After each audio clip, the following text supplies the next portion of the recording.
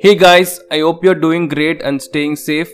My name is Pradeep Kumar, and in this podcast we will talk about negativity and why ignoring negativity is the best time management tip ever. If someone comes to me and tells me to explain negativity in simple words, I don't really think I can do that because it varies a lot. For me, it's a combination of all the uncomfortable, depressing energies that we often face every day. I always do only one key thing to overcome negativity. I always try to control my responses. I never let that go out of my reach.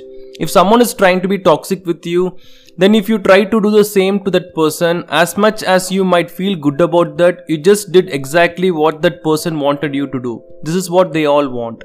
They want you to go down to their level and feel the same negativity. But you are not that person. I am sure you will regret all this when you go to sleep at night. You are giving them too much power when you invest your time to think about them, worry about them, and at the end of the day, you will feel stressed about whatever you have done. It sucks you completely. Let it be a friend or let it be a random stranger. I would always suggest you to educate and help them first whenever possible. But if you are going to drain yourself for that, then you need to take a step back and take a break. I am telling all this because this is way too addictive and it will consume a lot of your valuable time. As someone who uses social media a lot for my personal and professional work, I have encountered many people in my journey. I got a lot of good friends and a lot of bad ones as well. Those bad ones will make you vulnerable, insecure, and fill you with negativity. Do you know what the worst part is? They will do all this and go away, but whatever they have done to you will stay with you forever. It's like a permanent hole, you will keep falling down all the time. The best part about social media is you can unfollow anything without letting anyone know about that. You can unfollow a profile, a page, or a group. If you want someone to be in your friends list but you feel that person is highly disturbing you in ways that are only personal to you, then you can unfollow that profile and take a break for some time. Nothing wrong is going to happen. It's okay to go to your comfort zone and refresh yourself.